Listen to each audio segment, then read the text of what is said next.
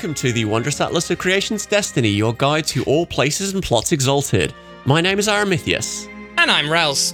And before we get started on today's episode, I'm just going to put the call out again for be you listening to this on Spotify or Apple Music or wherever else you get your podcasts. Do leave us some reviews, and if you have angry letters to send us about our interpretations of the lore, to do so at wondrousatlas@gmail.com. That's wondrous without an E.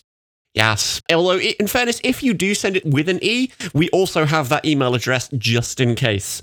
So, however you want to spell Wondrous, it will get to us. And in line with that, we have our first review from Pendrake1, who is saying this is essential for Exalted. A great intro to Exalted, and if you want imagination to be fired for this setting, then listen to this podcast. Getting under the skin of creation and all of its myriad nuances is great. Keep up the good work, guys. Thank you ever so much, Pendrake. That's absolutely fantastic to hear from you.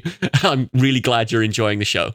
Today, we are starting our series on the great houses. We are starting this off alphabetically, so today is all about one of the biggest military houses in the realm, House Cathak. Indeedy. And despite being one of the largest houses, the struggle that was had with this episode is there's remarkably little about them. Yeah. Anywhere. They're wallpaper. They're kind of the assumed background to a lot of stuff in a lot of ways. If you think of your stereotypical dragon-blooded, they're probably going to be a Cathak. Big, boisterous, in-your-face, military, and everything else. They are your archetypal dragon-blooded, both as something for dynasts to aspire to and for exalts of other types to have getting in their grills and causing them problems. And they're even, arguably, the poster child Dragonblood. The standard image that comes to your head when Dragonbloods are described, the red samurai armor wielding dude, that's almost certainly a Cathak, especially given the colours. Yeah, absolutely. They're kind of designed to be, they are the premier military house in the realm, and an awful lot of things come from that status. It covers everything from their income to their way they do politics, to their standing within the realm civil war, and we'll get to all of this as we go through the episode.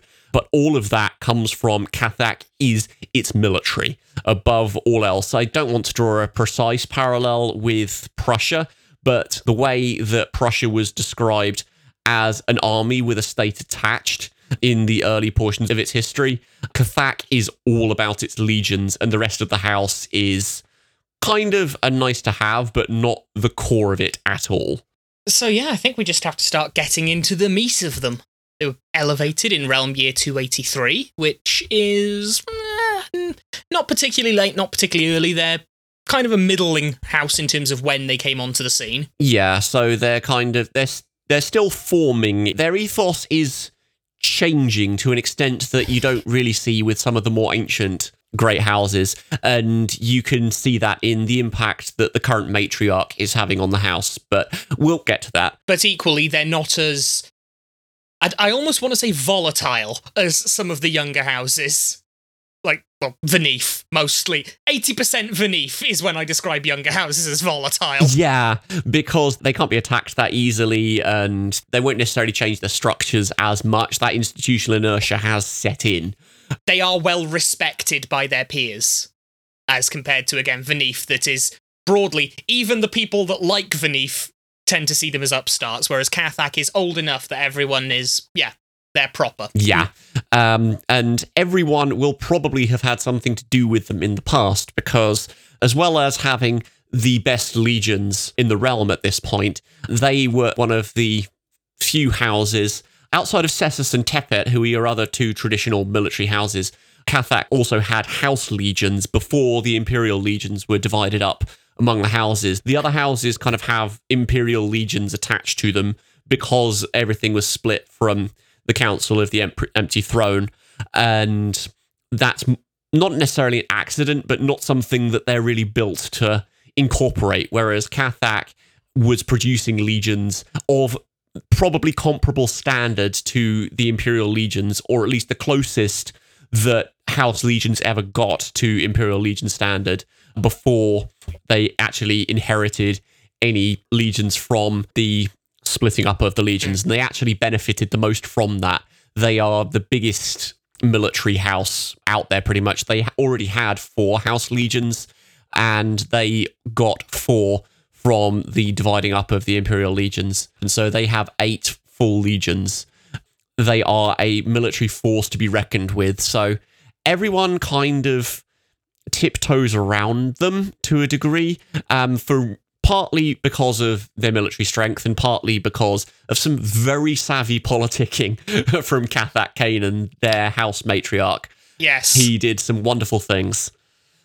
The thing that we should note, though, while they do have 8 legions, on any given day, they might not have access to all of them, because the biggest way that Cathak makes its money is by lending out its legions to people for a price. Yes. Usually, one would imagine, to houses, not to cast aspersions upon Great House Sinus, but to houses like Sinus that don't pay attention to their military. And the ones that don't really have the know-how or a lot of legions to do things. Yeah. If you want to kind of stir the pot, I could almost see Cathak legions being brought in to quell Giara, for example, because House Namon is doing all sorts of things and has its fingers in many pies and probably not enough legions to go around. So yes, Cathak legions will be sent everywhere, so long as you can pay the price for it. Yeah. Those of you who are less lore aware and more linguistically aware may have caught a second ago that we did refer to the house matriarch as he. Welcome to 3rd edition being strange, and we get to talk about Cathak Kanan, the current house matriarch male. Yes. One of the side effects of the Scarlet Empress being the cultural force that she is in the realm means that she has brought about various types of female-first stuff and misandrist stuff and so on and so forth. And part of that is that female titles are the default, which is just a lovely little twist. So if you run a house, you're a matriarch. Of course you are. That's just what heads of houses are called. And when we talk about the Realm Civil War, everyone, even the men, are vying to be the Empress. This wasn't always the case. 2nd edition at least did still keep the gender distinction. 3rd has decided that it just defaults onto the female.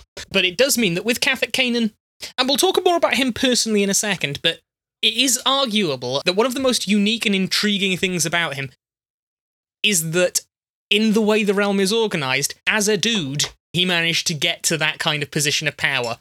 Because other than direct children of the Empress, at which point you get actually quite a bit more men in power, but by now, where it's mostly the heirs, most of the house leaders, most of the matriarchs are women. Kanan is not the only one, but one of the few, and okay, it comes to an argument on how important you think House Rhaegar is as to whether he's the most influential. That's where I was going to go. Because Old Man Rhaegar is still about pulling all of the strings, and he put his firstborn son, Rhaegar Benobus, not a monkey, despite the name, onto the throne of Rhaegar. But those two are the only real male matriarchs of a whole great house. Again, some of the little sub-houses and patrician things probably will have dudes on it, but not to diminish them, but they're not commanding 8 legions about the pace. No. I like Cathak Kanan as a character. He has an awful lot of depth. But before we get to him and get ahead of our schedule, we should probably delve into the general character of the house. We've kind of talked over what the main strengths and the main focuses of the house is. So how is House Cathak run? It's run just very, very, very, very strategically. Everyone is brought up to be a soldier of some sort, and most of the scions of the house will have a tour of duty somewhere so that they can have some awareness of the military, and strategy and planning pervades everything, to the extent that the supposed origin of Gateway, Exalted's chess, was supposedly designed by someone from in-house Cathak. So that's how important strategy is to their culture. You've got everyone being drilled on the 1,000 correct actions for the upright soldier and those sorts of things. And even for those that are destined for things that are less upfront and less of a battlefield, they have a manual to talk through with it. It's seen as a companion volume to the 1,000 Correct Actions of the Upright Soldier. It's called the Silken Blade Codex, and the title will tell you quite what they're thinking of there. It's the idea of, to reverse Clausewitz's thing, that politics is a continuation of war by other means. So they think of everything in those sorts of terms, and challenges are key to everything. So everything needs a winner and a loser. They hold regular competitions and sports-based activities in their satrapies. They're probably going to be your ones holding something like an Olympics or something like that, even just among the common folk that they're trying to inculcate with Cathak values. So that's kind of how important and how martial the whole place is, and everyone will have a role to serve somewhere in the military. In the case of their big strategic planning of the house, it's quite interesting, because you'd expect for such a martial house, and for such their focus on everything has a winner, everything has a loser, you would expect then that they would be, well, they've got the biggest army, and they're thinking very martially, and yet one of the other peculiar little things about Cathak, which there are many, is they don't have, or at least haven't declared, any aspirations for the throne. No, but that comes down to Cathak himself more than anything else, because of who he is. We've talked about Cathak Kanan enough that we should probably talk about him a bit more in general. But just to preface this, he has two things against him in being a contender for the throne. He is a man and he is old. He is over 300 years old, which is getting on a bit for a dragon-blooded. Not the oldest. No. And weirdly, there's one older than him that's trying to claim the throne. That's true. But Nemon is all kinds of weird on herself. Yeah, absolutely. Well, Nemon is still very much in her prime, despite being several centuries older than Cathak. So there is that. Tinfoil hat, Nemon figured out whatever trick her mother was using to keep herself going that long. Yeah, although, there are various sorcery things you can do to extend your life. There is always a catch if we're to believe the unbreakable rules of Exalted magic. You can't have resurrection, and immortality must always have a cost. So Nemon is paying a cost somewhere. Exactly what that cost is, we don't know. Yeah. But anyway, Cathak Kanan has those things pointed against him. He is old and he is male, so he is already at a disadvantage for trying to claim the throne for the house. The idea of him being old is one of the main drivers. He does not want the realm to be unstable. He's very, very principled in how he's going about it. It would bring glory to the house. It would be wonderful for House Cathak if they were the Imperial House. But Kanan is saying, no, I want a stable realm, and I'm too old to guarantee that, because yes, there will be a civil war, there will be fighting, but once all the dust is settled, I won't reign for very long, which may well trigger another succession crisis and destroy everything, which is very principled of him. This also may be, though, just to throw a little bit of theory into the work here, because it's a role-playing game. We get bits about him, but we never get full long-form narrative enough to get every inch of his character. True. I will put forward the idea that this may also be a bit of a chip that he has on his shoulder from a certain interaction he had with his own father. You're going to have to explain that one. When Cathak Kanan ascended to, or was declared the heir to House Cathak, he was brought before Cathak himself, child of the Empress, who was a bit of a Henry VIII figure. Not in the whole loads of wives and killing them all, more in the constantly trying to have a daughter and not succeeding. And he got brought up before the throne, before the entire... It feels wrong to say court when he wasn't the Empress, but the house matriarchs did kind of still keep courts. Brought up the whole thing, and Cathak himself listed before the whole thing every single flaw with Kanan's character before declaring him the heir. Okay. Which is very drill sergeant-y, very militant-y. But I would argue there maybe is still a bit of a chip on the shoulder about if he's worth it personally. Yeah. Because you can say, oh, it's about principle and about wanting the realm to be stable, which, that's there.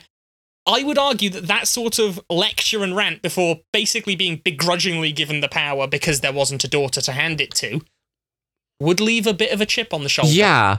Well, it depends on how you want to spin it, because narratively that could also work the I'm going to prove them wrong angle. And then he could do his level best. But we know Kanan doesn't have the aspirations, so I'm arguing I'm going to go with that line, because I think it makes him a bit more of a spicy character. Yeah, that sort of nagging self-doubt sort of thing, that could absolutely work. I should also point out that I think that's one of the points of differences in editions. In third, it's definitely the case she is slowly dying of poison and he goes to her deathbed, and then she lists his flaws before naming him the heir. That still arguably means a bigger chip on the shoulder. Oh, yeah. Yeah. It's just not quite as public. Yeah. Your mum says, you're absolutely worthless, and croaks. That will arguably leave a bigger one. Yeah. He's actually got quite a few bits to things that he's trying to kind of work out personally. A lot of things about him do say inferiority complex, because he exalted in a fight with his brother and scarred his elder brother for life as part of that exaltation. So already there's kind of, oh no, I've hurt my brother, who I presumably have quite a bit of feelings for. I mean, presumably. We don't know that for sure. Dynasts are more likely than others to not like their siblings. But I see nothing in Cathak's character to say that he wouldn't like his brother. He also married a Cathak, so he's both born a Cathak and he's married into a Cathak. And intra-house marriages are less prestigious than marrying out of house. Although I don't think that Kanan, because he's a male, would be in a position to be the head of the house if he'd married outside of it. Yeah. It's the usual case that the husband is given away to the other house. I'd argue it explains the role that House Cathak is sitting in under him, because it's insanely powerful, and we have sort of mentioned it many times, but any other leader would press that advantage. Kanan really doesn't. He's quite happy to sit them there as kingmaker. Everyone is trying to be nice to House Cathak because they have no aspiration to the throne, and everyone knows they've got no aspiration to the throne. They've also got 8 legions, so that whoever Cathak says we support is likely to be the one that gets it. Yes, and so there's multiple reasons for playing nice with House Cathak for everyone else, which is a pretty savvy ploy, and it is very, very deliberately done. Another savvy political move they've got, though, is with who their friends are, because all of the houses have different relations with all of the other houses. House Cathak is an odd little duck in this regard. They used to support House Tepet, and then House Tepet fell from grace, and now they're not opposed to them, but House Tepet is so irrelevant that they're not really doing much with them anymore. But the odd one is they're propping up Vanif, which is an excellent move if your goal here is not actually to have a civil war happen, but to maintain the status quo. Yeah. Because Vanif is... We'll get to them right at the end, I think, because alphabetically they are the last house. But in brief, Vanif is a thorn in everyone's side. There's part of me that's wondering whether that is purely to spite Nemon, that whether that's a personal thing from Kanan's perspective. And Peleps. True, but it's less personal there, and Cathak has said that he will support anyone if the likely claimant presents itself.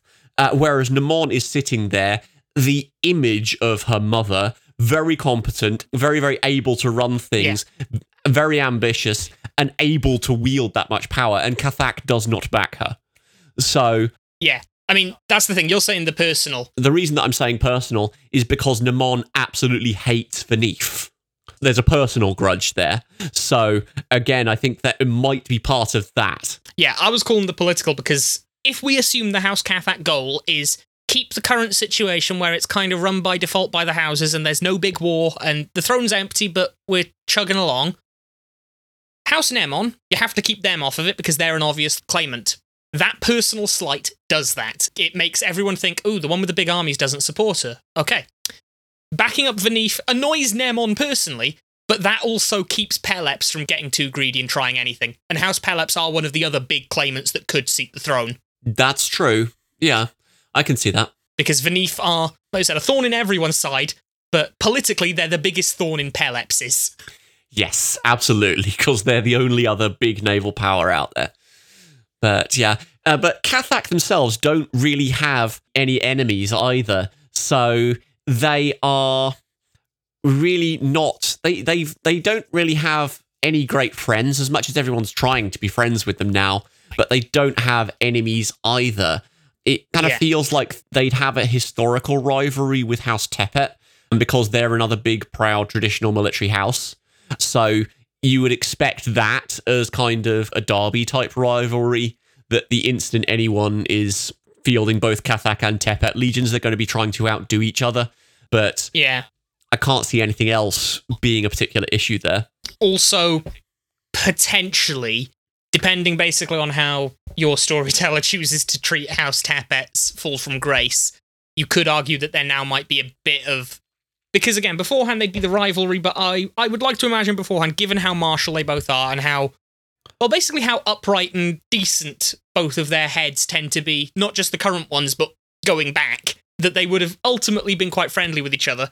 And so Cathak not coming to help Tepet when it was falling apart could be a bit of the betrayal that hurt the most sort of thing. Yeah, I can see that. It depends on how vindictive you make House Tepet. Yeah. Yeah, and exactly how you play that implosion, which we'll get to when we talk about House Tepet. There are lots of different ways you can play that, and I like to tweak it differently to how the default setting does it. The tragedy of House Tepet. They are deliberately keeping themselves basically neutral, and it is almost weirdly the case of, again, everyone kind of... They don't overlook House Cathak, because House Cathak is that massive army you want on side, but everyone sort of assumes that the other ones engaging in the active claim to the throne are the big master politicians. But when you actually do take the wide look at what House Cathak has done, it really does shed that Cathak Canaan must have an insane amount of political acumen to have been able to pull this off. Yes. And as to kind of wrap up the last point on Cathak Canaan, before we kind of dig any more into the enemies, Cathak Canaan has also got more and more immaculate, more and more religious as he's got older, and that's having an effect as well. So you're seeing more and more support from the Immaculate Order being a thing. Again, you can argue it's a political ploy, and it would make him a very savvy political actor as well, particularly if you're trying to cut off House Namon and go up against them. That sort of a conflict would be quite interesting, I imagine. I'd be more willing to say, actually, given the way that we have been characterizing Canaan personally as a person, I would almost say that this is probably one of the more real and sincere moves he's had. Just because if you've got that chip on your shoulder and you're getting older and, well, clearly if he was thinking, if I claim the throne, I won't be on it for very long, he must be thinking he's not got too long left in him. No. Now is the case where you start pursuing that. Yeah. Where he starts going to the Immaculate thing. As we'll talk about later, this does seem to be more personal, and he's not using the house as a club for the Order as much as he could be. No. And so that's what's making me think this is a genuine personal... If you're playing your big...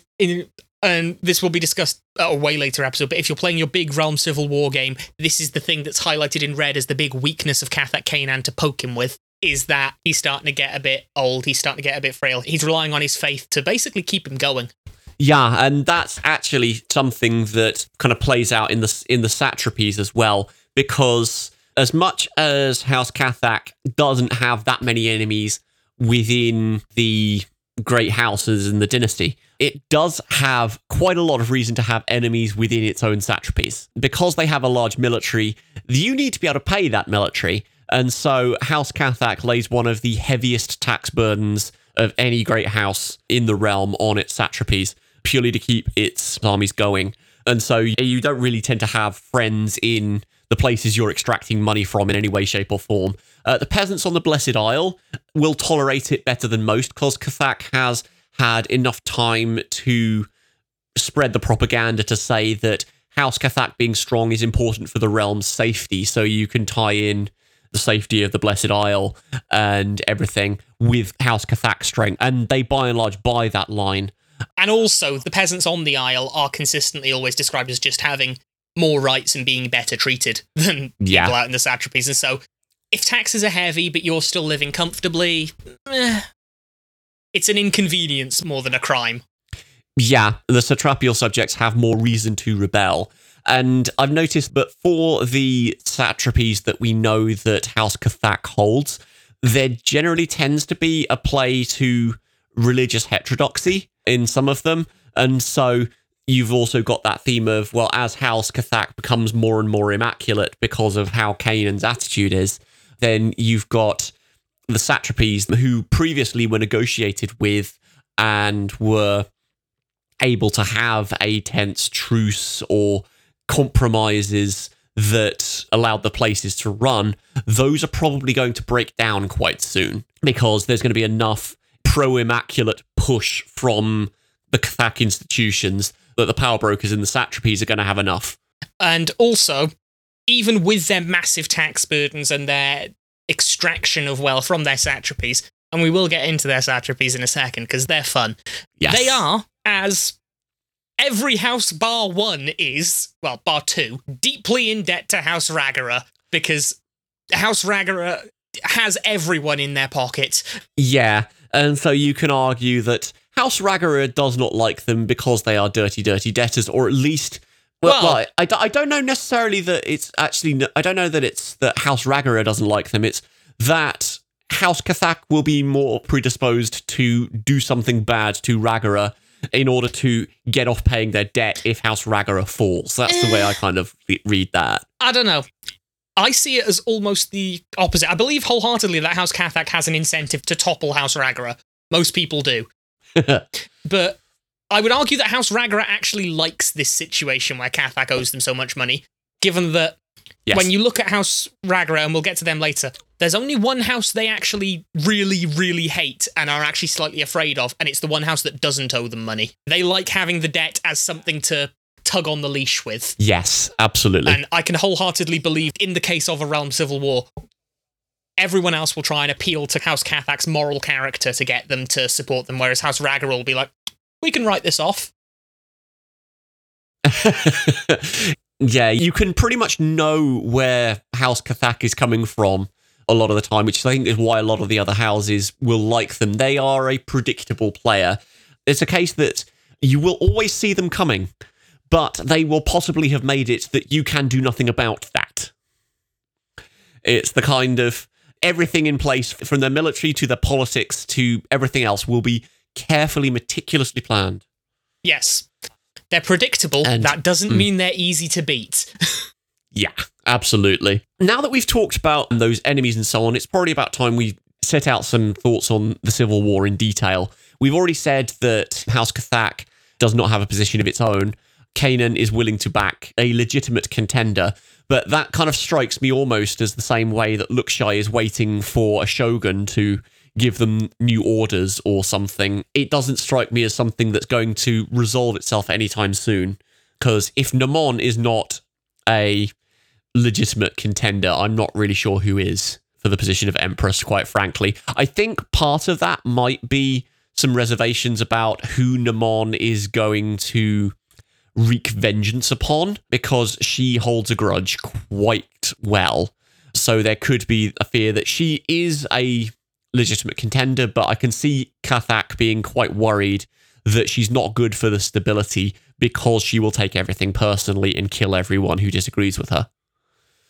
Yes. It is the case with Cathak as a house that basically, again, we were talking before about how they were a genius political acumen. In the case of the Realm Civil War, just to lore hypothesize, I'd put money on, of all of the usual claimants, House Cathak would stand behind Peleps ultimately. Mm-hmm. Yeah, I can see that. Of all the ones going for it, like you said, Nemon's a bit too much of an individual force of personality and a bit too flagrant. The one thing that, as long as Kanan is still on top, which isn't a guarantee in a Realm Civil War scenario, but if we assume that Cathak Kanan is still running the show, the thing they're after is stability. The thing they want is, they do seem to be treating a civil war as inevitable and are prepping for it, but they want it to be quick and done. And backing House Peleps, a Cathak-Peleps alliance, at that point they don't actually need any of the other houses to put Peleps on the throne. That's true. Those two together can do it like that. Yeah, it's a question of how much Peleps wants it, I suppose, as opposed to playing around in the West with all its own toys. Yeah, the usual claimants, by the way, for those of us unaware, it's usually considered that it's a game of Nemon, Peleps, and or Vanif. And Vanif, I'll admit it's entirely second edition adventure paths that keep saying Vanif wants to take a swing. But I like those second edition adventures, so I always do put Vanif on it. Mm-hmm. Cessus, we'll get to Cessus in their own, but I don't think Cathak would ever support them. No. Cessus are too weird and too dodgy. It'll be... Yes. In the usual standard operation, I reckon they'd back Peleps. In the case of your game, if you're not backing House Pelops, assassinating Cathak Canaan is usually going to be your first order of business.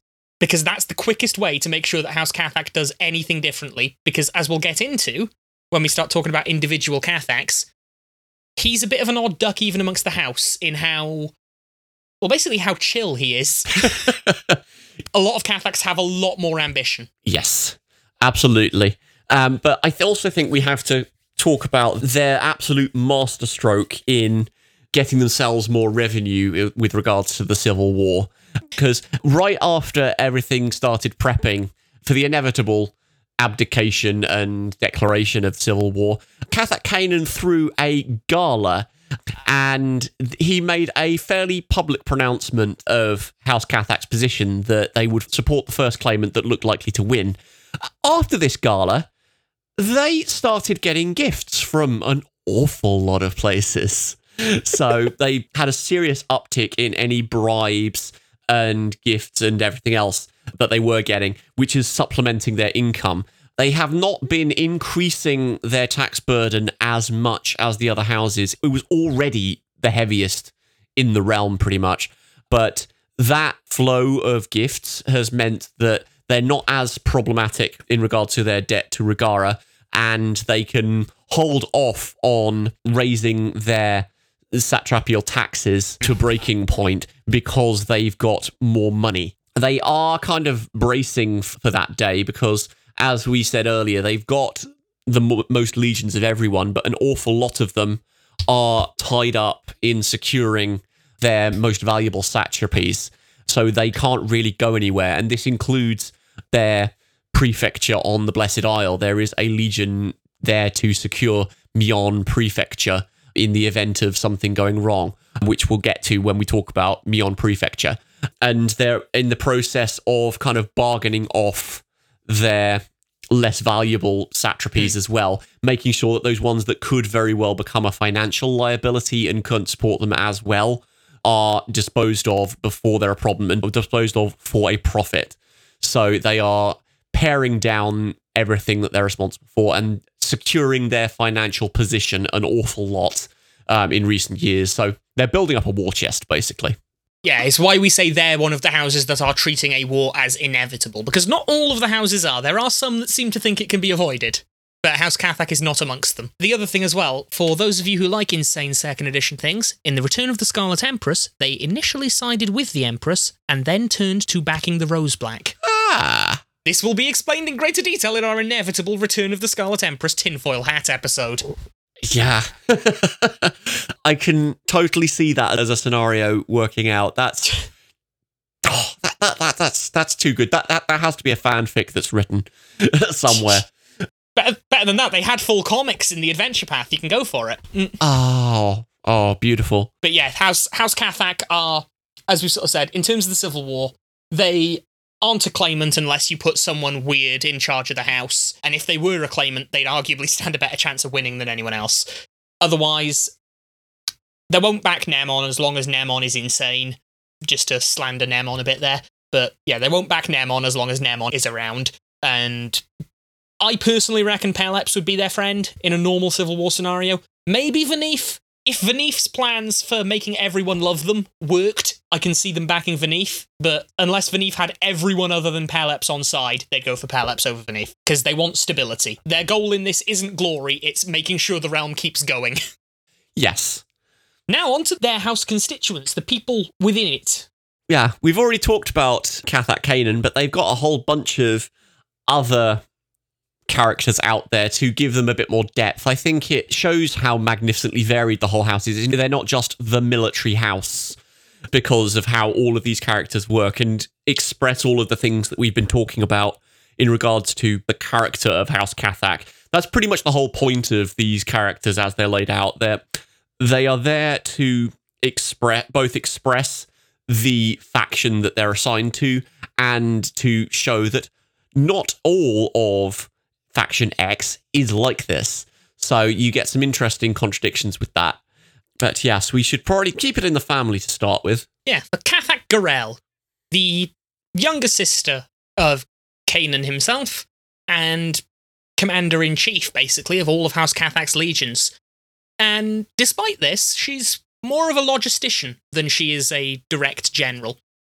And you can make a lot of arguments that we were talking earlier about how they were prepping their war chest, that a lot of these ideas came from her rather than Kanan himself, which, given how Kanan behaves, I wholly subscribe to the fact that a lot of their recent moves come from Garel, not from him. Yeah, it's entirely possible. I imagine that Kuruk would have had something to do with it as well, but we will get to him. At least if they had any kind of central input. That is one thing about House Cathak that is not defined very well, is their overall house governance. I mean, you get the impression that Kanan is describing things by fiat, but several other houses will have councils or something, some kind of ruling body.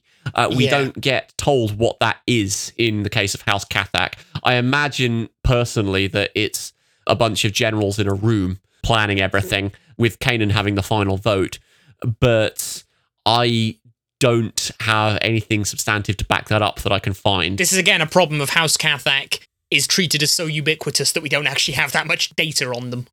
Yes, absolutely. And actually, that was an interesting aspect of Garel, given the things that you said about the likelihoods of Cathak and Pelops in a civil war, is that Cathak Garel is married to Pelops Kozurin. So she is in a position, if Kanan is out of the way, to have an alliance of sorts already there simply because of who she's married to. It's probably not a good idea for her to be running the house. She is Kanan's heir, technically speaking. That's been publicly announced, but she's approaching old age herself. She's not that much younger than he is. I don't think they've given an absolute age, but it's a case of, so you get rid of someone who is approaching their dotage for someone who will be in their dotage a relatively short time later. So she's possibly not the best choice for long term, unless you can pull a Ragara, use her marriage to secure the alliance with Pelops, and then hand it off. I like how we're just describing pull a Ragara. But because Ragara himself is too old, and you get the kind of handing off of the day-to-day running to someone who's more competent. Yeah, the thing with her, again, in the case of you running a Realm Civil War game, which is one of the few cases where all of the top dogs of the houses become relevant at once, which is why we're talking about it so much in these episodes. If you're taking Kanan out of the picture to put her on the throne, it's because you want Pelops to win. That's by and large the way this is going. Yeah, that's fair enough. One of the other things about her as well, which possibly would make her a liability in terms of someone who's actually running the show, is that she's supposedly unable to tell any kind of lie. So there is no buttering someone up to their face and then fixing something behind the scenes later to make sure that a dangerous threat is pacified and then dealt with. There is no political skullduggery with Cathak Garel.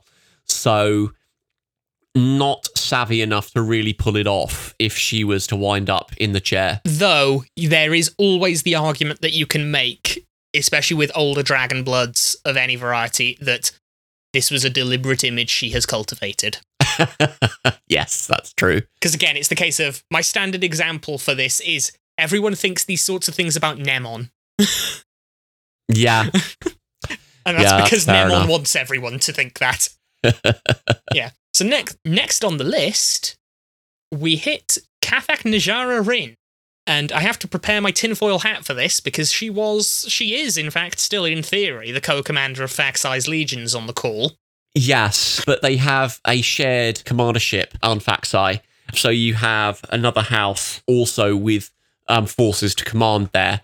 The actual garrison leader is Ladal Deja, who is just basically jumping up and down and is disgusted with everyone who has deserted the call and pulled their forces out to go and deal with the civil war.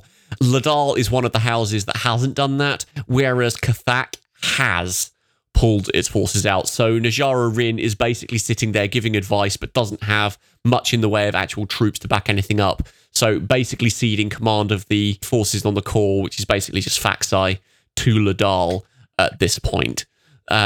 Yes. And by the way, for those of you keeping track, this is more evidence for getting your tinfoil hats about the call, because when House Ladal says something's important, that's because it's weird. Pretty much, yes. But it also makes me think that Najara Rin is an example of where House Cathak is putting its pragmatism above everything else, because the call is not something that is of real strategic importance to House Cathak's holdings and its holding together as a house, but it is important from a potential piety point of view. It's important to the spirituality of the Dragon-Blooded.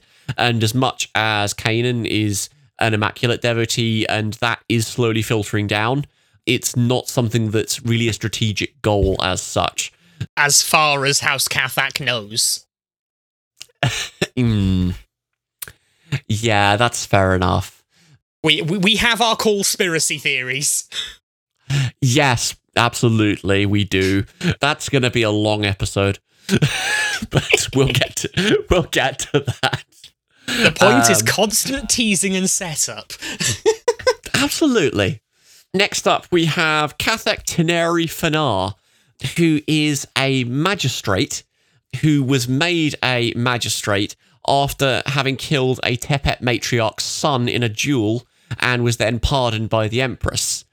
Typically speaking, with the magistrates, they will always be personally tied to the Empress in some way in order to make sure that they are not going to be incorruptible in any way, shape or form or turn against the Empress, because they're given near enough absolute power wherever they walk.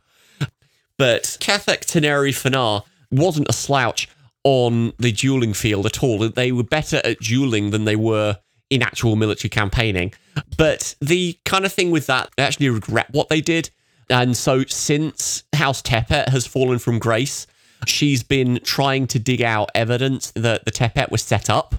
So it's kind of saying, well, what can she do as a magistrate to bring Tepet back and make some sort of apology and penance for having killed one of their own in what was presumably a quite horrific accident. Yeah. This is your evidence and example in character form, by the way, of House Cathak being the good guys. Yeah, they are concerned about kind of fairness and doing right by people to a fault. Controversial statement here to make a bunch of people angry and get us angry letters sent. You won't find a more pure case of bad guys setting up good guys to fail than what happened to House Tepet. Yeah, I can agree with that one. And in carrying on the good people doing good things in positions of power, we have Cathak Kuruk as the last one, who is head of the Honest Assessors. So he is part of the tax office and is good at his job and thoroughly incorruptible, apparently. I am also convinced that he's in cahoots with Garel to try and work out what the best scenarios are for assigning Cathak's resources, because he's in a position to know far more than anyone else is. That's totally my speculation. But if anyone is manipulating where the money flows are to the benefits of House Cathak, it will be Cathak Kuruk. And unsurprisingly, for the modern realm and a taxman who cannot be bribed or bought off, people keep trying to kill him. Yeah. But he's good at fighting because he's a Cathak, so he has survived all of these attempts so far. I'm sorry, I am now seeing. We've discussed this in the intro episode to this series about the idea of the nice little bureaucracy game. This is the case of how you do a bureaucracy game that still has action in it. Kung Fu Taxman. Yes, absolutely. I'm just kind of imagining this great beefcake sitting at a desk, frankly. We've got no description of him, but... Nah, I'm seeing the flip side. I'm seeing complete, absolute stereotype of your bureaucrat in the tax office. Little guy, he's got those glasses as well, sitting down, ink on his fingertips, and someone just walks into the room, does the menacing little, it's time for someone new to assume the office, pulls out a knife thing, and then instantly, thump, thump, and we just smash cut to that guy getting thrown out of the second-story window. Yes, I can see that. And then he brushes his sleeves off and gets back to twiddling with the abacus. Yeah. Either of those is thoroughly plausible. Yeah. But yes, that's Cathak Kuruk, and that is all of the notable Cathaks that we have. And you'll note with those, quite a few of them are more roles than they are anything really in terms of character, because House Cathak is about doing things properly. And executing a job well and everything that entails. So that's House Cathak in a nutshell. And now we actually crack open the Atlas part of the Wondrous Atlas, and we get to talking about Cathak's holdings. Yes. And before we do this, and as a bit of advanced warning, we'll put this disclaimer here and not have to repeat it for every single house. You say that. Yeah, okay, look. We try to avoid getting stuck in the nitty-gritty of arguing Edition Wars. This is going to be the first case where we just outright will not be able to afford to go into the Edition Wars with the holdings of the various houses, because across the editions, not only do the holdings of the various houses consistently change, but also whether or not you even get certain holdings as something that the houses have changes. Third edition lets them hold prefectures on the Isle. This was not the case in older ones. It used to be that the Isle was neutral ground, for use of a better term. Yeah, in my kind of thinking about how the game developers have done it, I think Third has tried to make a compromise with that to explain why you've got some people from one house in an area and some actually holding it, because they say that the garrison commanders are not necessarily the same house as the satraps. And so you've got that political angle to go with to start with, but you've also got a reason for a very high-ranking member of another house to be present in a satrapy. So I think that's why they did it, that if you're going off some older reference material that's saying House Nellens was in this particular place, and then all of a sudden they're not in Third, then you've got a way to still use those references to House Nellens from the older stuff without compromising what you know of in Third edition. Yeah. Though, as we've discussed before, even in the few episodes we've done, trying to make things not conflict between editions is a bit of a Sisyphean task. It's good fun, though. That's what we do, the details. Anyway, their prefecture on the realm, which is, so far as we know, they're only one, but I'm pretty certain there will be more. This is the only named one that we have actually in the place, is Myion Prefecture, which I'm hoping I'm pronouncing that right now I say that. It's Myion. I have no idea. This is a case of Realm making up the way that sounds work, like how we have Venif, which is not something they've taken from a language. Myion here as well is just a strange little duck designed to be upsetting to try and pronounce. Yeah. However it's pronounced, it's on the southwest coast of the Blessed Isle. It's in the Daoshin Peninsula, and it is warm, wet, and rainy because it is in the southwest, so it's vaguely veering on the tropical side, in line with the idea of the Blessed Isle getting kind of microcosms of climates everywhere else. You're getting the wet and the hot in Daoshin, and Myion gets the bulk of that try and deal with. And because of that, because it's warm, wet, and rainy, it is an agricultural prefecture. It is a place where you will go to get lots and lots and lots of crops. And like everywhere, agricultural, people don't like thinking of agricultural places as important, so it gets seen as a bit of a backwater. It does act as a breadbasket for much of the Isle, and also nearby Cathak satrapies. We don't have any evidence for named Cathak satrapies that we can find nearby. So I would then, if you're going to go into the agricultural side of Myion Prefecture, I would be pretty certain that they hold some satrapies just north of Anteng, just across the Great Western Ocean, along that side of the southwest of the map. That's more or less where I would put any of those satrapies, so it makes the logistics of providing the food that little bit easier. But that's just me. Yeah. In addition to that bit, though, Myion has a problem. We mentioned way back in the first episode of this podcast to come out that the Unconquered Son isn't really worshipped all that much because he's a bit of an absent father. Not so in Myion. Back in the first stage, they used to worship him there, but back in the first stage, worshipping him was more acceptable because he had all of his kids wandering around doing miracles everywhere. Yes. Myion kind of never stopped. They've just renamed it, that they are springing up, using all of the old Unconquered Sun monuments for Heshiash worship. The Immaculate Monks, of course, try to knock these monuments down whenever they see them, and there is the... I don't believe it's directly said that they're still just worshipping the Unconquered Sun, because they do sort of say, oh, it's a syncretic thing with Heshiash, but anyone with 2 eyes and half a brain will think this is just a secret cult to the Unconquered Sun. Although I think they are going for a Sol Invictus kind of vibe, more than anything else here.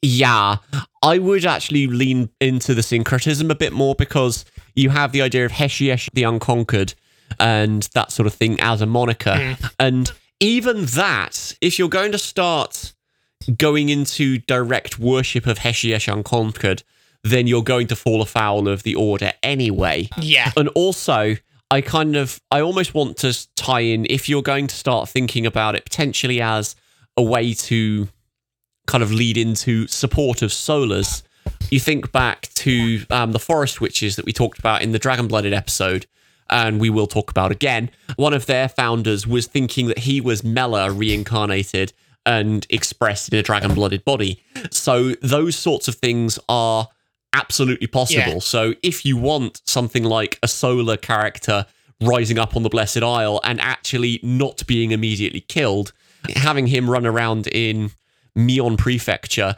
claiming to be Heshiash Unconquered would be a good way to have a ready power base. Yeah. See, that's the thing. I think the two of us are approaching this from different angles. Where you're saying this is an opportunity for a Solar to do some shenanigans. I'm approaching this, looking at this and thinking, there's a Solar doing some shenanigans.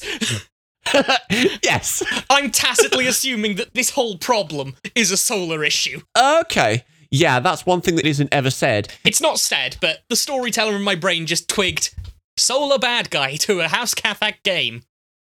Yeah.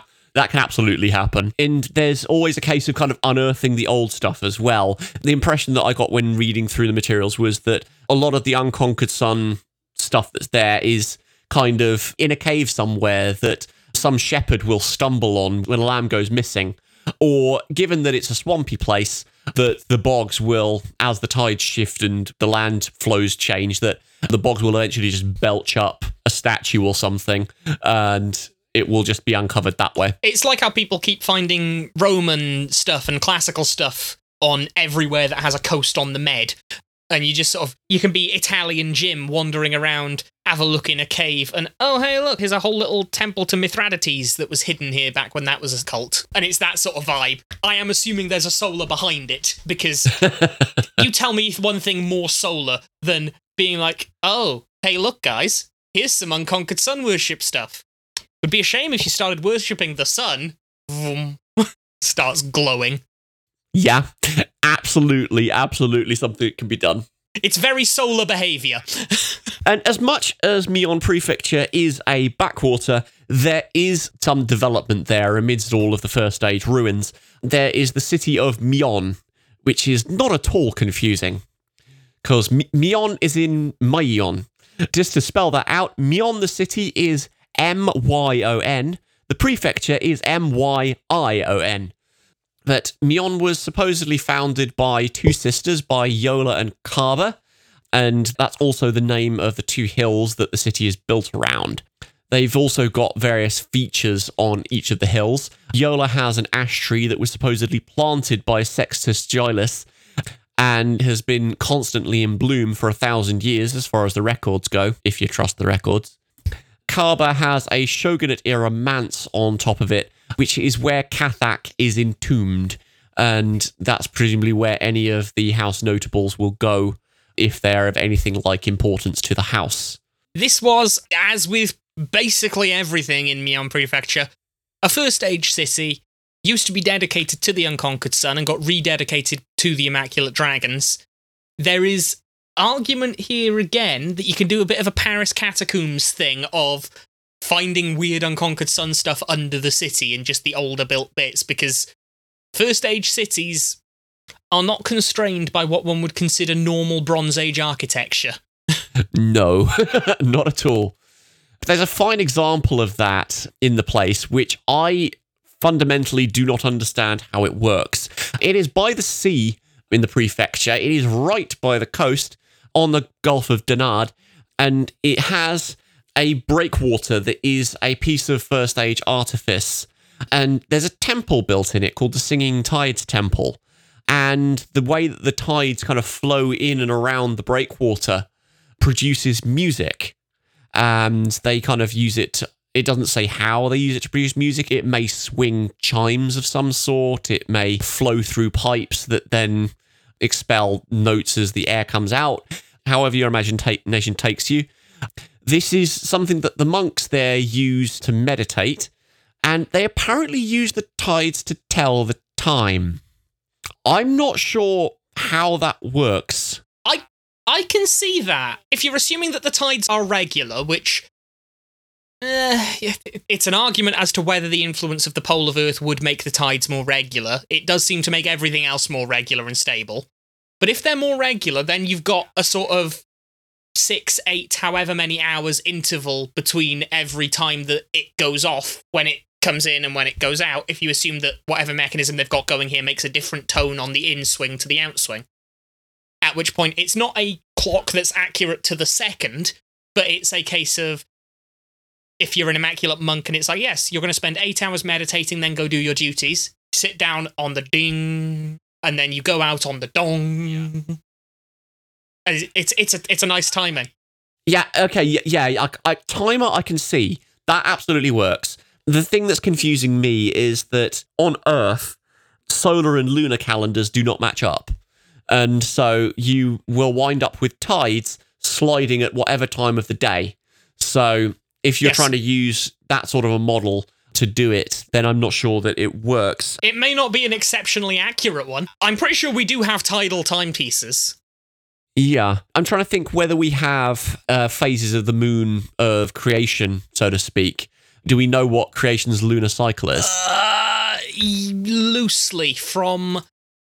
again, angry letters at me if Third changed this, but it pretty much lines up.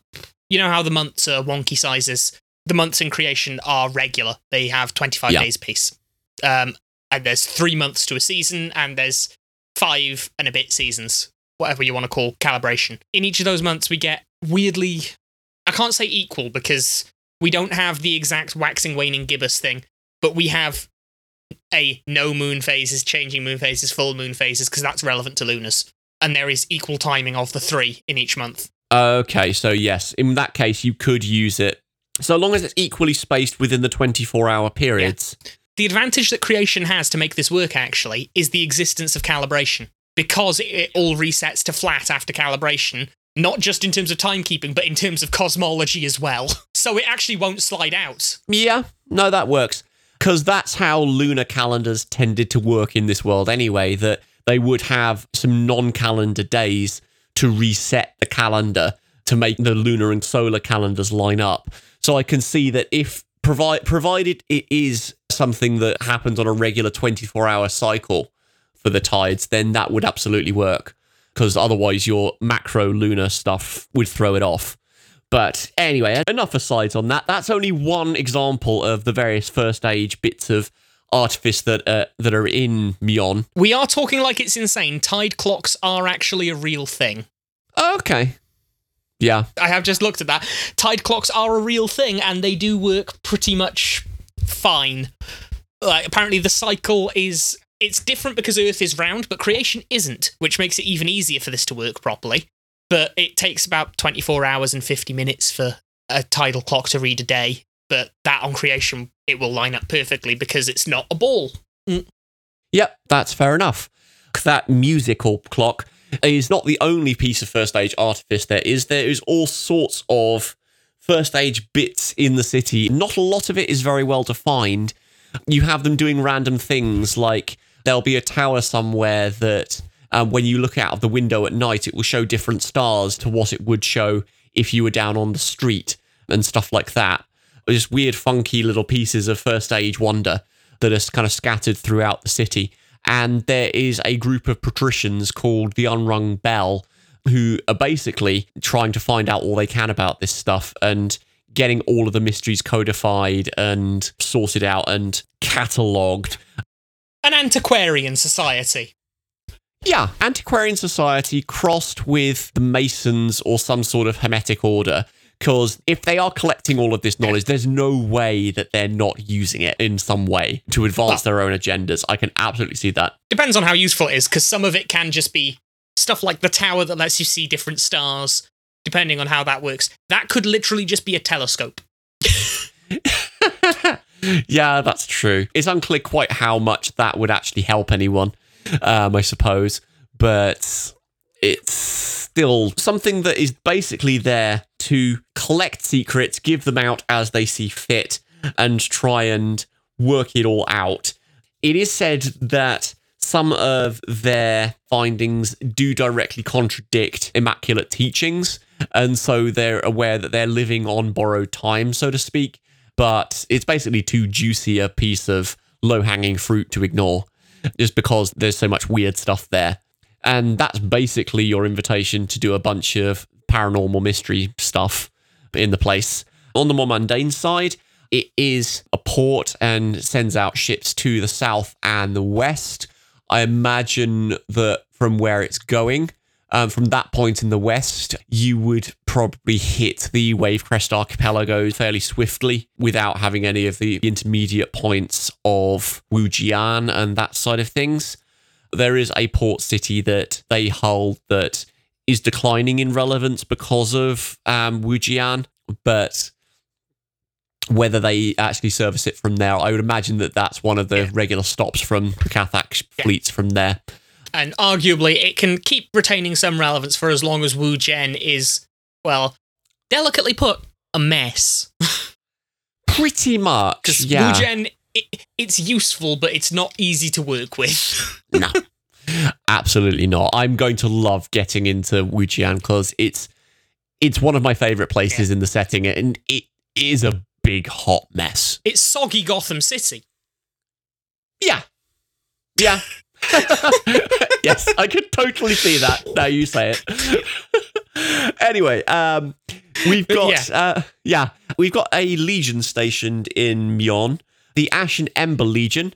It is supposedly there to fight bandits, but it is also very much there to basically retake the city in the event of it being taken in a realm civil war. The amount of control that Myon has over the surrounding wetlands means that you hold the city, you can basically use it to poison the wetlands and dry up a good chunk of the breadbasket, so they can essentially, as a kind of a final farewell, so to speak, use those mechanisms within Myon within the 15 Leagues Redoubt, which is 45 miles from the city centre, as kind of a final farewell to make sure that any siege will not be able to be supplied by Myon's fertile soil because it won't be fertile for very long. And we should probably talk about the 15 Leagues Redoubt at this point, now that we've mentioned the thing. It is a manse. The hearthstone that is within it controls the region's fertility. It's some way out. It's called the Prime Redoubt of House Cathak. I've been accused of having swallowed a dictionary a few times in my life. That's not a word that I've actually come across a whole heap. But it's basically a place that... Or? Yes. I was going to say, because the Redoubts, that's a military fortress in a difficult location. Pretty much. Okay, cool. Yeah, in which case, it's their focus within the prefecture, in that case. There is sorcery propping up its walls and its moat. Some of the politics around this are interesting, but for optics' sake, the Ashen Ember Legion is stationed there to protect the manse and to fight bandits, but they are absolutely under full orders to sabotage it in the event that Myon is taken, because it'll then be easier to take back. That is about it for their main big prefecture. You can already see some of the themes that are in there for the kind of the ongoing, my thought of future clash for the house, which is that as Canaan becomes more immaculate, Myon Prefecture is going to become harder and harder to govern because of how much they're willing to tolerate cults of Heshiash Unconquered popping up everywhere. Yeah. The next one then on the list, now that we get out of their prefecture, we get to the city of Mavagnos that is half held by House Cathak. It's a city up in Pangu Prefecture, which is all the way on the other side of the isle from Myon anyway. Almost exactly opposite from Myon Prefecture. Pangu is way up in the northeast, and Mavignos is a city up in that prefecture that they half hold in joint dominion with House Sinus. I bet that goes well. That's not a thing that you want to ever be doing. Although, in addition to the fact that the city is half held by Cathak and half held by Sinus, it's governed by Assessus. This city is not a nice place to be. No, it really won't be. It's governed by one Sesses Gilland, who bends the organised crime there to her bidding, like every Sessus would. Yes, absolutely, as you would. And, of course, the Cathak will hate that. And the Sinus will love it. Yeah, it's just... this is one of the points where the realm's governance of, here, you can administer this place. Here, you can administer this portion of the place. And here, you can have all of the money from the place. That kind of scheme just breaks down entirely. Well, without the Empress. When the Empress was around, this was probably a very clever way to make sure that the city doesn't become someone's pawn. But now that she's gone, it just makes the city dreadful. Yes, absolutely. And you mentioned Batman earlier. We have someone who is possibly being that in Mavignos. Don't know a whole heap else about it, but there is a thief called the Magpie who is operating in there, and they're not targeting anyone apart from the governor's family. So, of course, Sessus Gilland is getting a bit suspicious about this whole thing, and they basically accuse... It's the Cathak governor. I can't see any logical way in the way that Cathaks tend to work that that's the case. But Gilland is apparently convinced that Cathak is behind the Magpie in some way. Personally, and let's put our tinfoil hats on here, kids, for if you want to set a game there, I think it's the Sinus governing family, but they're acting to make it look like it's the Cathak one. Because whilst this isn't a very Cathak move, it is a very Sinus move.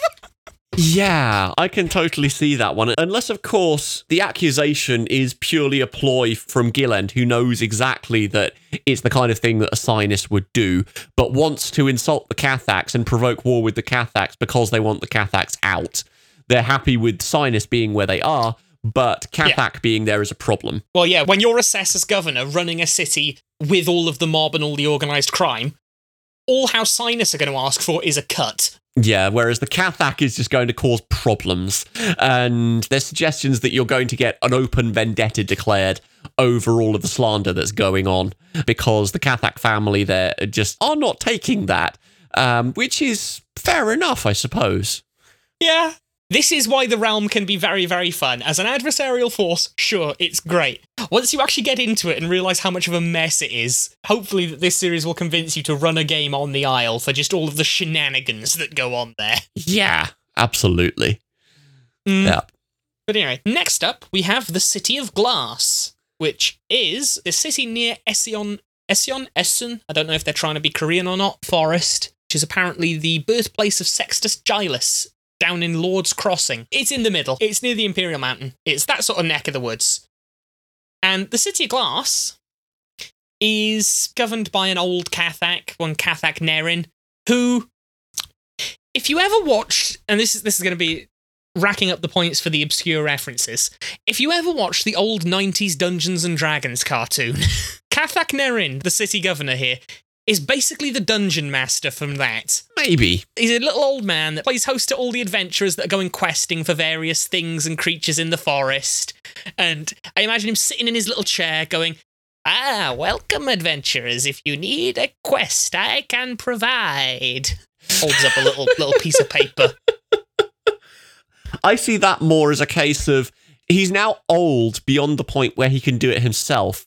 And the idea of playing host to it is kind of, now he's inviting people in who can tell him stories that will reinvigorate memories of the glory days, that sort of thing. Aww. That's how I read that. Kind of telling fireside tales. Yeah, that works too.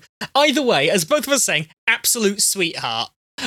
Yeah. This is a lovely old deer running a lovely old little city that's got a magical forest next to it that you can go adventuring in. This is a nice place to start your game. It's also a fairly dangerous place to do your trade as well. Glass is a place where if you are going into Essian Forest to find things to do, like get fur and hides or wood, then you're probably going to take your life into your hands. So another part for anything that's military there and a Cathak presence would be that you basically spend your time guarding the people who are gathering goods. I imagine it means that the stuff that gets produced there is not competitive in the least, but because you need to pay for all those mercenaries. But it also means you're going to possibly get some weird and wonderful stuff going on.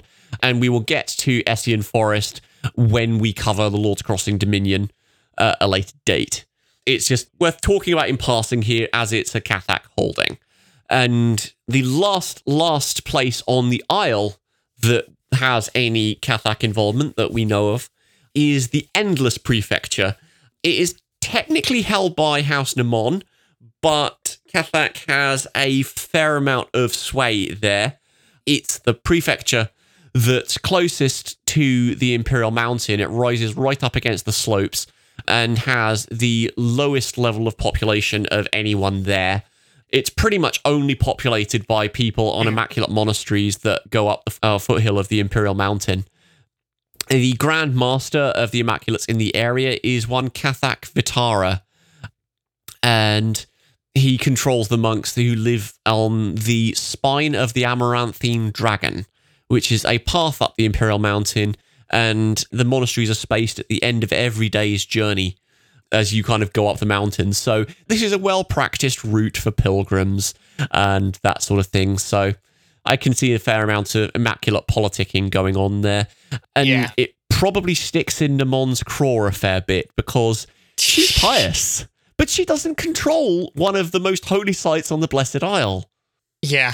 In the case of the holdings reflecting the house again, we just kind of do have the Endless Prefecture being again the case of A, Canaan's weird turn to piety, but more also the very, very tactical, very, very strategic, but also almost completely blameless manoeuvring that the house manages to pull off.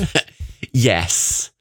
Because you can't have a go at them for this. This is just a Grandmaster of the Immaculates, but it's not yours. Yeah, very, very true.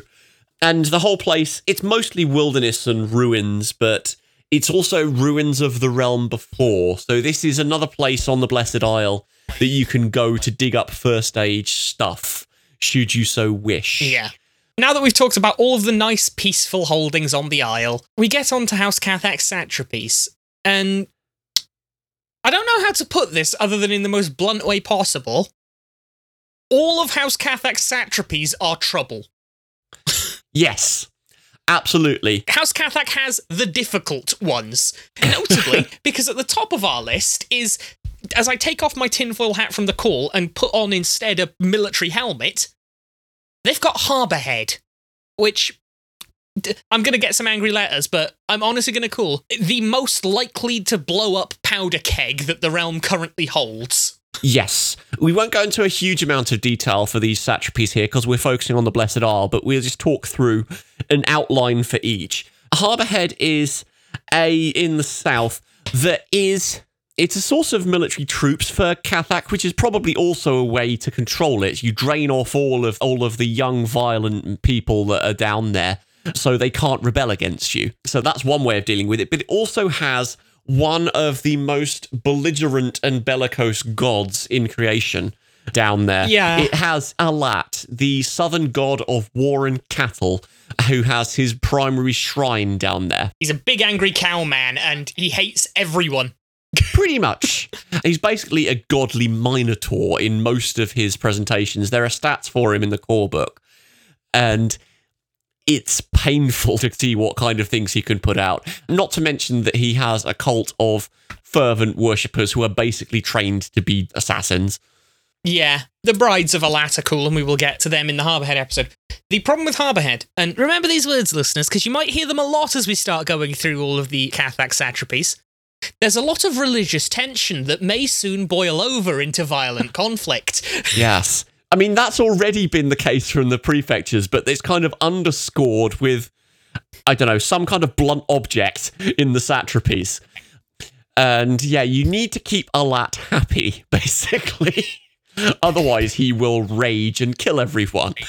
So as a result, House Cathak is a place that's known for its generals. They don't send those to Harbourhead. They send the people who are likely to be the calm negotiators and getting everything lined up and so on. It's people who are designed to be administrators first and aren't likely to really annoy the god. So, yeah, this is one of the cases where Cathak is doing things against its nature because it needs to. Yeah. Then we go on to the next of their satrapies, which is the Lap, which is off in the corner of the south. All the Cathak satrapies we have names for are in the south. Again, every house has more satrapies than are named. Yes, but the Lap is in kind of the bowl of the inland sea in the south of it. And it's not entirely a Cathak satrapy, which is kind of the trick again. Yeah, you will recall, dear listener, how we mentioned that Mavagnos was a bit of a tricky situation because it was held by Cathak, who want to be moral and good, and then Cessus and Sinus, who want to be evil and have all the money in the world. So the Lap is controlled by House Cathak, and then also houses Pelops and Ragara. In this case, at least, not to be too mean to House Ragara. No, absolutely to be too mean to House Ragara. At least in this case, there's two ones that are mostly decent, and then House Ragara, who want to be evil and have all of the money in the world. Yeah, I mean, you could see them as kind of wanting to hold House Ragara in check, but that is absolutely not what the current Cathak co-satrap is trying to do. Cathak Sigip is planning on eliminating the other two and just declaring herself prince of the place once the others are all eliminated. So... Cathak ambition. Yeah, we have Cathak ambition, and we have Cathak skullduggery. I mean, assassins, quo. This is evidence, frankly, of, like I sort of said in the Civil War section, that if you knock Canaan off the throne, House Cathak can become very dangerous very quickly. It's just the fact that Canaan is very, very chill. Yes, absolutely.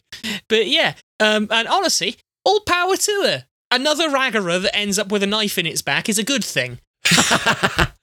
Yup, that's fair enough. Then we have Fajad, which is conquered by the realm a while ago, all of the other fun things. It's... I think the best analogy is Roman client kingdoms for how this is run. Mm-hmm. It's got its own prince and its own council and its own big religious thing according to the Abari Creed and the Abari faith. And you'll be surprised to learn, listeners, that there's a lot of religious tension that may soon boil over into violent conflict. Yes, absolutely. I mean, historically, the House Cathak has managed it by basically letting the Abari Creed run however they see fit. So long as they pay the tribute, they don't really care. You've got a satrap who's running it, Cathak May, who is, or Mei, I'm not quite sure how you pronounce that, M-E-I, is firstly not a diplomat. They are an ex-dragon lord to start off with, and they don't like the Abari, and is basically committing what's basically heresy, economic heresy that is, in a situation where the house is pretty cash-strapped, to considering relaxing the realm tribute and then letting the Immaculate Order in full force to go in and suppress the Abari. There is, unfortunately, the problem of the garrison commander, one Nemon Suresh, who spends all their time just sat in the Grand Mosque of the Abari Creed, the Abari faith has mosques, discussing their religion and faith, and by and large kind of just making it look like the realm is okay with them, which may just be another case of House Nemon getting in the way. And it's also, Fajad is, not to be excessively rude, but Fajad is a bit of a liability, because Pelops has just cut it off from all of the routes, and Wu Gen has taken most of the trade from it. So now it's a religiously divergent satrapy that you can't even make that much money off of. Yeah, so you may as well kick it to the curb in order to get as much as you can from it while it's there. But the garrison commander is not likely to acquiesce to your demands if they are liking the idea of the Abari Creed, which is very weird. I mean, you'd almost have to get the Immaculates to smack the garrison commander down before you did anything. That's how I would see that playing out. And the issue with that is getting the Immaculates to smack down a Nemon is difficult, because they don't want to upset Mummy Dearest. They've also got a sorcerer problem, but this will be covered more in the Fajad episode. Yeah, Fajard is a lovely, lovely mess, as are many places. But yeah, you can see the themes kind of tracing right the way through all of the Cathak satrapies that are talked about so far. But they're one of the biggest military houses, so violent conflict will be very big and grand and sweeping. And so that's the kind of things that you can play with House Cathak. I think also thematically it's quite interesting because religious conflicts, as much as they get violent, military solutions are not always the best idea. And so sending a military house in to deal with any religious conflicts, they need to sort of play outside their comfort zone. I mean, it's a case of if you're a hammer, then everything starts to look like a nail sort of thing. Yeah, although equally, even sending the religious houses doesn't work. Because, again, we've got the case of in Fajard that Nemon is turning to the local colour, and Nemon are supposed to be the fervent ones. Yes, but it's kind of encouraging you to think outside the box in regards to Cathak characters in games, that you need to start thinking, well, yes, this is a military house. Military does not mean one unified front just directing troops and whatever else. Military will always have non-military problems, and those are the ones that are sort of bubbling to the surface to try and undermine House Cathak's otherwise very secure position. Yeah. Basically, if you pull House Cathak into a fight with swords, you've already lost. Pretty much. And so all of these are designed to have fights that don't necessarily need to involve swords, and it's probably a bad idea if they do. Yeah. But yeah, and with that, we're now starting to talk into how to design them into games. We should probably drop this episode and get to the story hook side. If you've just been along for the lore, we do hope that you've enjoyed it. Thank you ever so much for coming along for the ride with us. Next time, we will be opening up the Atlas on House Sinus, their characteristics and all of their holdings and all of the fingers that they will have in various pies. And that is the metaphor. They have spidery fingers in many, many webby pies. We've covered a good guy house. Now we cover the first of the evil ones. Yeah. Until then, if you've liked what you're listening to, please do drop us a review wherever you're listening.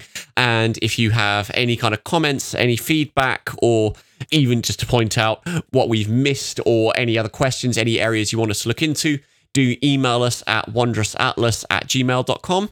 And until then, thank you ever so much for cracking open the Wondrous Atlas of Creation's Destiny. Thank you. Goodbye.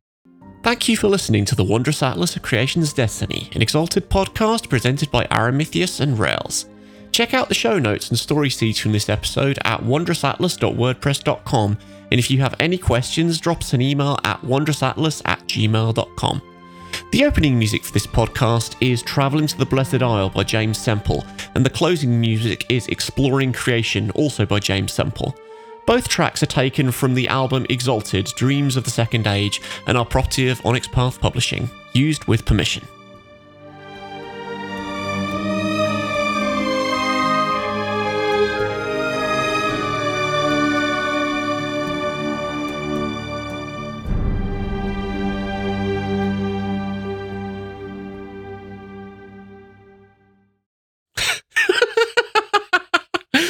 Sorry, should I? That was perhaps the worst one we've done. I think we should do this again. I think we should do this. I think we should do this again. Yeah. Yeah. Let's start that one again, because that was just a janked intro.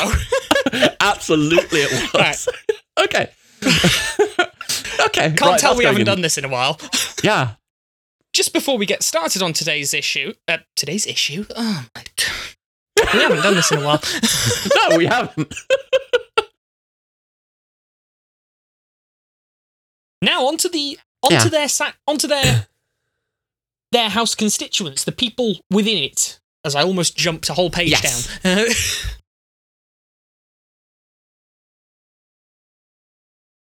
We get to the city of Mavagnos. Mavagnos. It's I've lost Pangu Prefecture on the map. I'll try and find it. I was pretty sure it was in the top right-hand corner. It is in the top right-hand corner. Then we go on to the next of their satrapies, which is the Lap, which is not on this map of the Isle. I don't know why I was looking there. It's no, the Lap is an island. Island? No, it's the one on the corner, isn't it? It's the one on the corner. I'm getting confused. The Lap is off in the corner of the south. Yes. that there's religious tension that may boil over into violent conflict. Yes. We need that. Someone needs to sample that. I'm sorry. That's the byline for House Cathak.